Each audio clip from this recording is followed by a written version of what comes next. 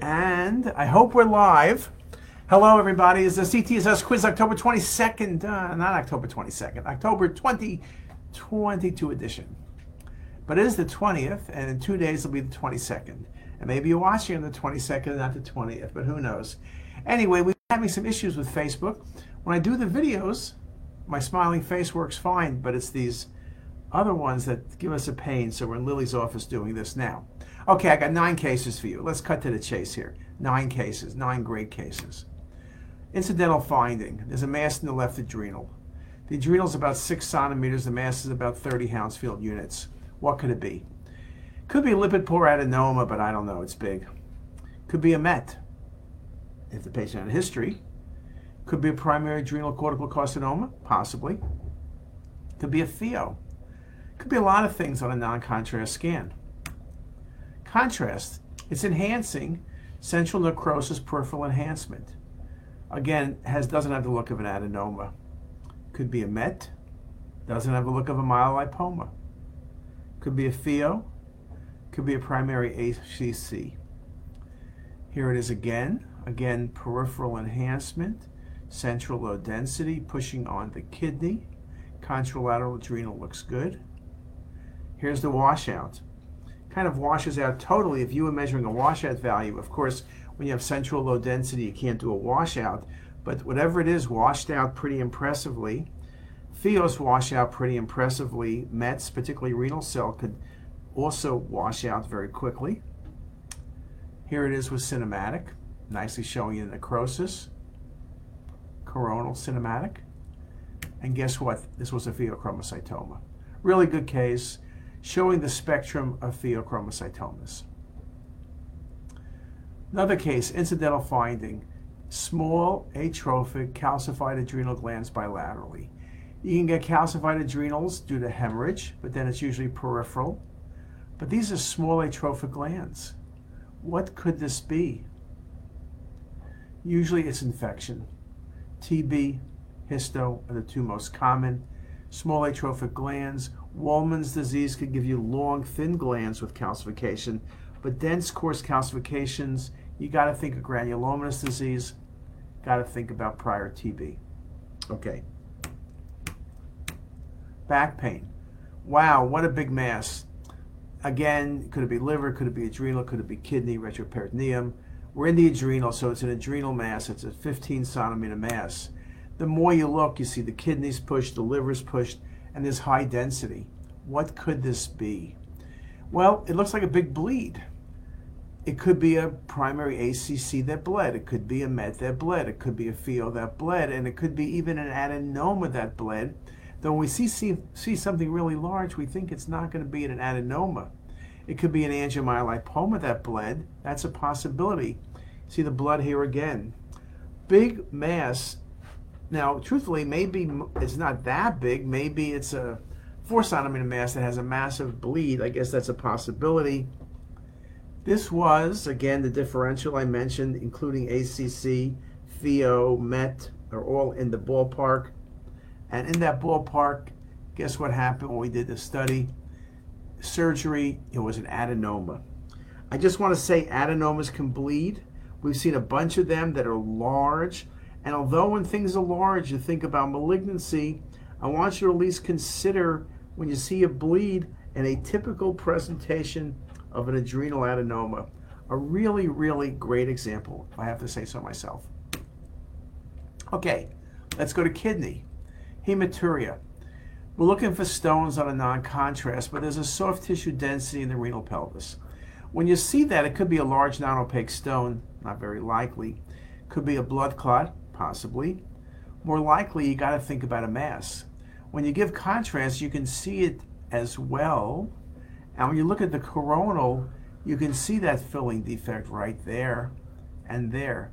Yes, a blood clot's a differential. A fungus ball, the world famous fungus ball, is the differential. The calyces are not really dilated, but there's the mass.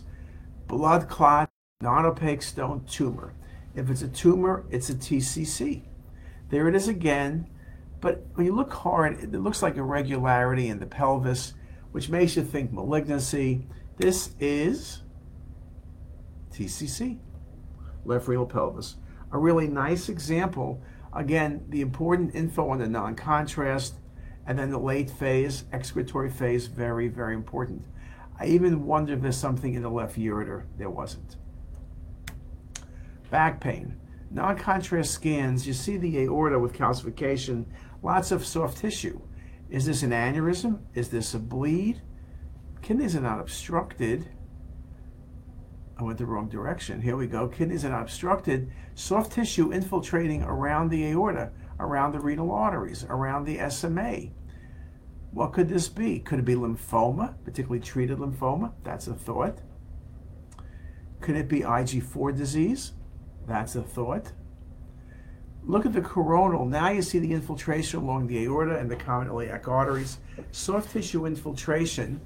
Now, when you think of retroperitoneal fibrosis, that would be a good thing to think about, but usually I think about hydronephrosis.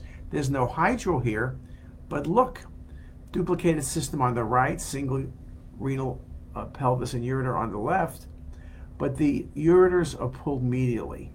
Lymphoma, you push the ureters laterally. When you come medial like this, that's the classic appearance of retroperitoneal fibrosis with the ureters being dragged medially and often obstructed. The patients will develop hydronephrosis. Just a really good example of retroperitoneal fibrosis. Okay, another case. Let's go over to GI. There's a mass in the left upper quadrant. This patient with left upper quadrant pain. Okay, where is this mass? Now you'll need to look at more images. But there's the spleen. There's the pancreas. It's not that. This is the stomach. Probably I'm not tricking you with a gist hanging off the stomach. There's a mass here. And when you look, there's the mass going down. Stomach okay, pancreas okay, spleen okay. It's really the colon. We're near the splenic flexure, and there's an intussusception. A beautiful example of an intussusception. So if I go back, there's the swirl, there's the fat. That's the swirling pattern. You can see the mass here, swirling down, intussuscepting. Intussusception, large bowel. Could be benign tumor, lipoma, fibroma, leiomyoma, malignancy, adenocarcinoma, malignancy, lymphoma. Lymphoma often involves terminal ileum intusecum, or TI, or multiple small bowel, occasionally large bowel. What else could this be? You always got to think about METs. And these days when I say METs, you got to think about melanoma. This was melanoma presenting with intussusception in the region of the patient's splenic flexure. A really excellent case. Okay, a couple spleens to close the day. Big spleen, low density mass. You can go through all the differentials. It's not a cyst, it's not a hamartoma, it's not a hemangioma. The more you look at it, the worse it looks. You can see it's infiltrating, expanding the splenic pulp. You got to think of malignancy. Angiosarcoma, not vascular enough. METs, unlikely a big MET. Lymphoma is what I always think about. Sarcoid can involve the spleen, multiple lesions, often in the liver as well. But here's a large mass infiltrating the upper portion of the spleen. This is classic, highly suspicious for lymphoma. This was a primary B-cell lymphoma of the spleen. Wonderful case. Another spleen. This is under the category of a really big spleen. Mild textural changes, large lesion. The spleen is down into the pelvis. Look at it going from left upper quadrant to right lower quadrant. There it is with cinematic, a huge spleen. What gives you huge spleens? Things like leukemia, CML, AML, polycythemia vera. This is a humongous spleen, obviously palpable, huge. I don't see any real infarcts. It's like an infiltrating process. And this was myelofibrosis patient with polycythemia vera. Just a wonderful example of a huge spleen. Splenomegaly is in many diseases, but the ones that I mentioned, massive splenomegaly, hematologic disorders, CML, AML, polycythemia vera, infiltrative conditions, Gaucher's, and occasionally things like malaria.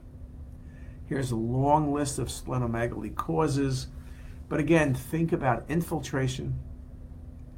So you're thinking leukemia, Gaucher's, occasionally infection. All right, pancreas. What can I show you? Great case, talar pancreas, body junction, vascular lesion, enhancement. Enhancement, and it looks somewhat cystic. Boom, neuroendocrine tumor. Next case. No dilated duct. Looks like a neuroendocrine tumor, nicely shown on the 3D volume rendering coronal. There it is again. Okay, a neuroendocrine tumor. Next case. Here it is again on the venous. Enhancement, cystic. Well, it should be a neuroendocrine, but I've shown you a bunch of cases in the past where one of the most confusing lesions is a serous cystadenoma. Sometimes we see a draping vessel, we see vascularity. Sometimes, obviously, serous cystadenomas typically are cystic, can be oligocystic, can be polycystic, but it can be, and this was a great case, relatively small vascular periphery, some cystic component. Even though I know the answer, I'm still saying this looks like a peanut to me. Neuroendocrine tumor, a MET, theoretically, I don't like that too much. But serous cystadenoma, the many faces of serous cystadenoma, always there to catch you in a case. And that's the end. I hope you enjoyed it. I'm sorry we were late, but if you weren't here and you're listening to it later, it's like watching an SNL skit on Sunday morning. You never knew if the people were on time or they were late. So let me just say, we were on time. And you're late. Anyway, it's great to see everybody from afar. Have a great day.